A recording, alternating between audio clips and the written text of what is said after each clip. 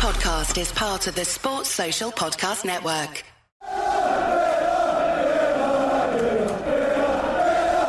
Hello and welcome back to the Villa View for a match preview.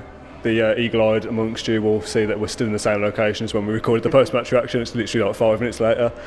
James, costume change. Do you want to explain that decision? Why? Just thought it'd be fun. It's just a nice thing to brighten it up for the viewers, man. Maybe we should have swapped sides as well, just to have a bit of visual interest. Yeah, at least I care about making an effort. Should we crack on? Match preview then. Bolton Wanderers, bank holiday weekend, away game. Bolton destined to go down, it looks like. Yeah. My first question, is this going to be a Good Friday for Aston Villa? Yeah, I think it is. It's going to be a bad one for Bolton, man. I feel really sorry for them, and I think the main point of my match preview is just bad, but they're bad. On and off the pitch. Feel sorry for them. No, I do, and I really think there's a Bolton fan watching this, and that's kind of offensive that we feel sorry for them. Because you shouldn't really have to feel sorry for a football club, but I do, and I think Bolton is such a historic team, one of the founding members of the league with us. Yeah, pride of Lancashire up there. Wigan are above them, Burnley above them, United of Blackburn. Course. Yeah, Blackburn as well. It's such a shame. They've got. It's just how it's all happened as well. It's absolute agony. It's terrible ownership, isn't it? Once again, I think at this point it needs to be. I mean, we're going massively off topic in terms of the game, but the people that run the leagues and stuff, and the people that are in power, need to do a better job of their current system of running clubs and running the league. That you see, again, in terms of non-league levels and stuff and lower divisions. You're right there, you're just fitting into your shirt.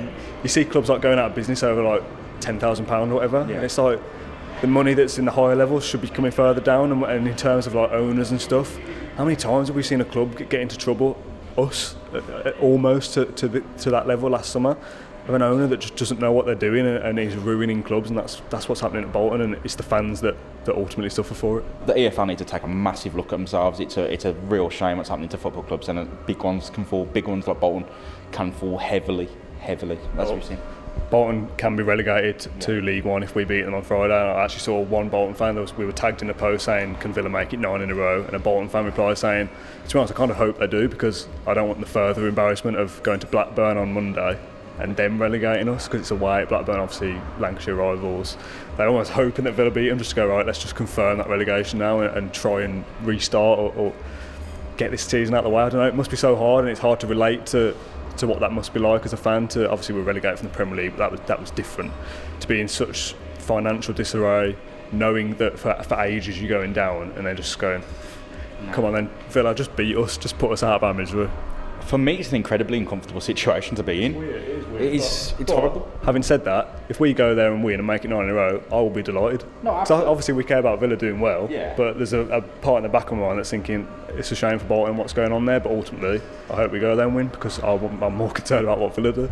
There should never be a situation in football where, if a result is seen as a mercy killing. Yeah. That should never be the case. And relegation shouldn't be that bad. We were upset when we got relegated, and it's almost so what? You go down a league, it's not the end of the world. Bolton, it could be, and that shouldn't be the situation. It should never be like that, and that is on the ownership structure of the league. That is on the FA. It's on anything to do with football at the highest level. It's their fault. I've put in my very brief notes that you can see on my phone of 2 bullet points. Villa almost go into this with a nothing to lose mentality. Yeah. I'm not sure whether that's the right phrase or not, because obviously if we do lose, that is a massive blow to us potentially finishing in the top 6. But it's almost like, because they're so bad, and with what's going on behind the scenes, and their fans are clearly giving up, the attendance I imagine will be pretty low, the players aren't being paid and stuff, it's almost that you could just look at this now and go, yes, Villa absolutely win this game, and the odds for it must be well in our favour. So is it a nothing to lose mentality, or do Villa have to be wary of being complacent? Absolutely have to be wary of being complacent. Bolton aren't just going to roll over for Villa. It is probably the wrong phrase, but it feels like everything is. It's got to be a 99% chance that Villa go and win this game. Yeah. But there's the 1% chance we do slip up. I mean, anything can happen. You look at Rotherham, and the key player in defence gets sent off. They score a penalty. Game over, as far as I'm concerned. That could happen against Bolton. Yeah. I'm not gonna count them out. Yeah, exactly. If there's a massive injury, a shocking injury in the match, God forbid, to a Villa player, touch wood, it don't happen. But if that happens, if there's a complete shocking incident where it chips the game on its head, it's all to play for. And look, if Bolton win, they probably aren't going to stay up. There's probably no chance that they stay up, but there's still a slim chance that they can. It's not in their own hands, but winning will make it easier and make it so much easier for them to stay up. So they've got to go into this game thinking, last season we beat them when we beat them well in the snow. It was and going back to it, Villa, two different sides now though. Yeah, completely, and it's almost a completely different mentality. They had a lot of hope and they stayed up on the last day. This season, it looks like it's not just drained out from football results, it's been strangled out. Again, going back to the ownership situation off the pitch, it's been strangled out of them. And it's a massive shame, and I think they will want to win. There is no doubt in my... Obviously, but I don't think it's a foregone conclusion. I really don't. But Villa are Villa and they're playing well. Every chance to make it 9 and even make it 10 in the next game. I think they've got a strong chance, really strong chance. If there's anything, any match this season, I'd say it's a sure thing. It'd probably be this one. If you to force me, it'd probably be this one. But I don't really want to sit here and say that about Bolton, because I do feel genuinely pay. Let's talk about the John McGinn situation a little bit. I've got some context that we're going to clarify from an EFL spokesperson. This has come from Birmingham Live now.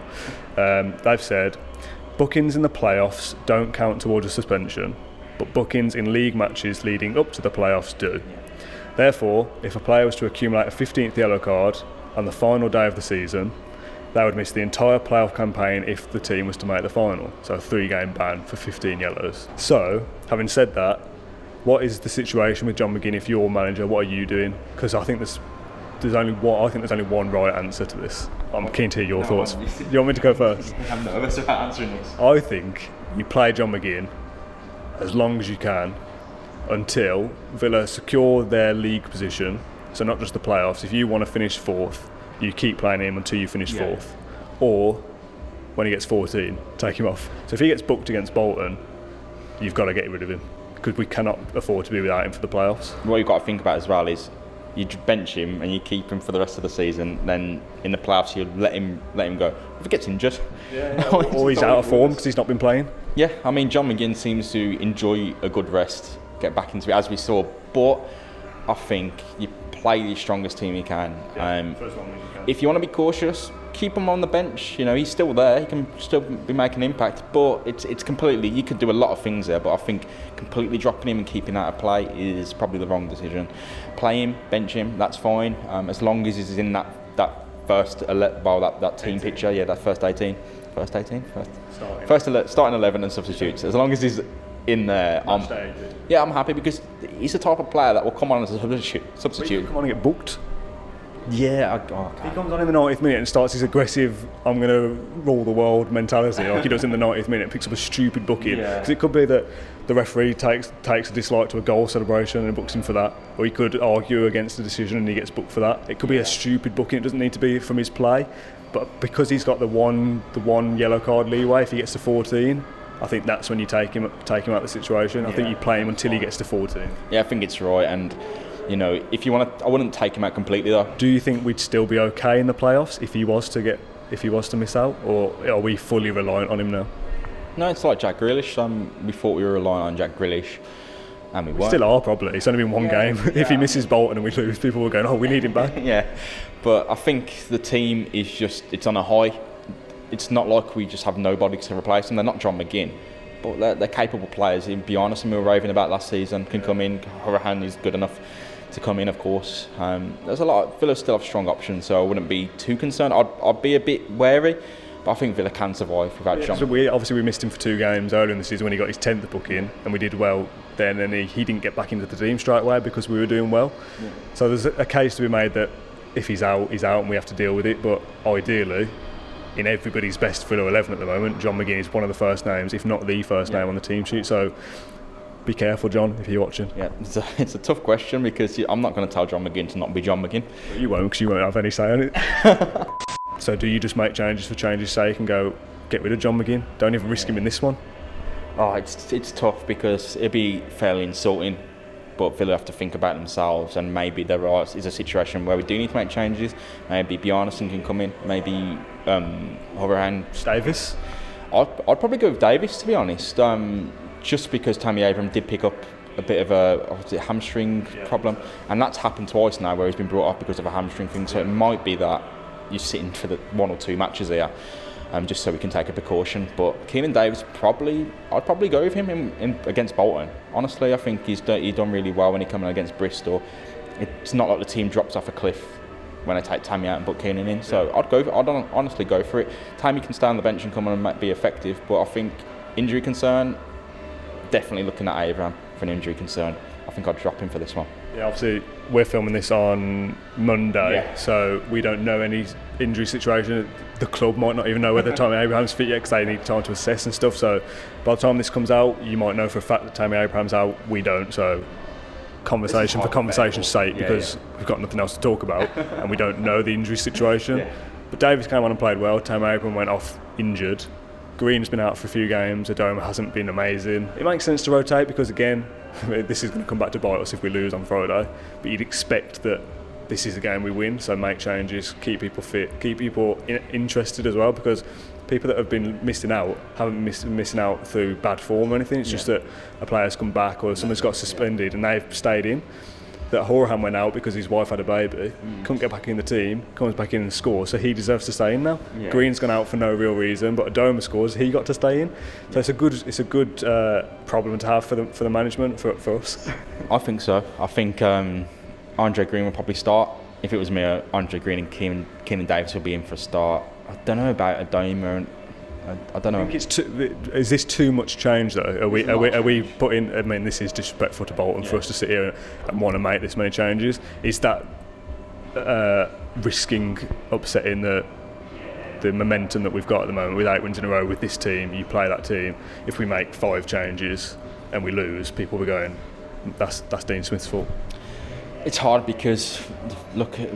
As much as we got Bolton on Friday, there's Millwall on Monday as well. We're going to need to rotate because it'll be a horrendous situation if you weren't to rotate and players get injured because then suspended. Yeah, or suspended. It's tough, but I think we do need to rotate quite fairly heavily in one of these games, and that will probably be Bolton with all due respect to them.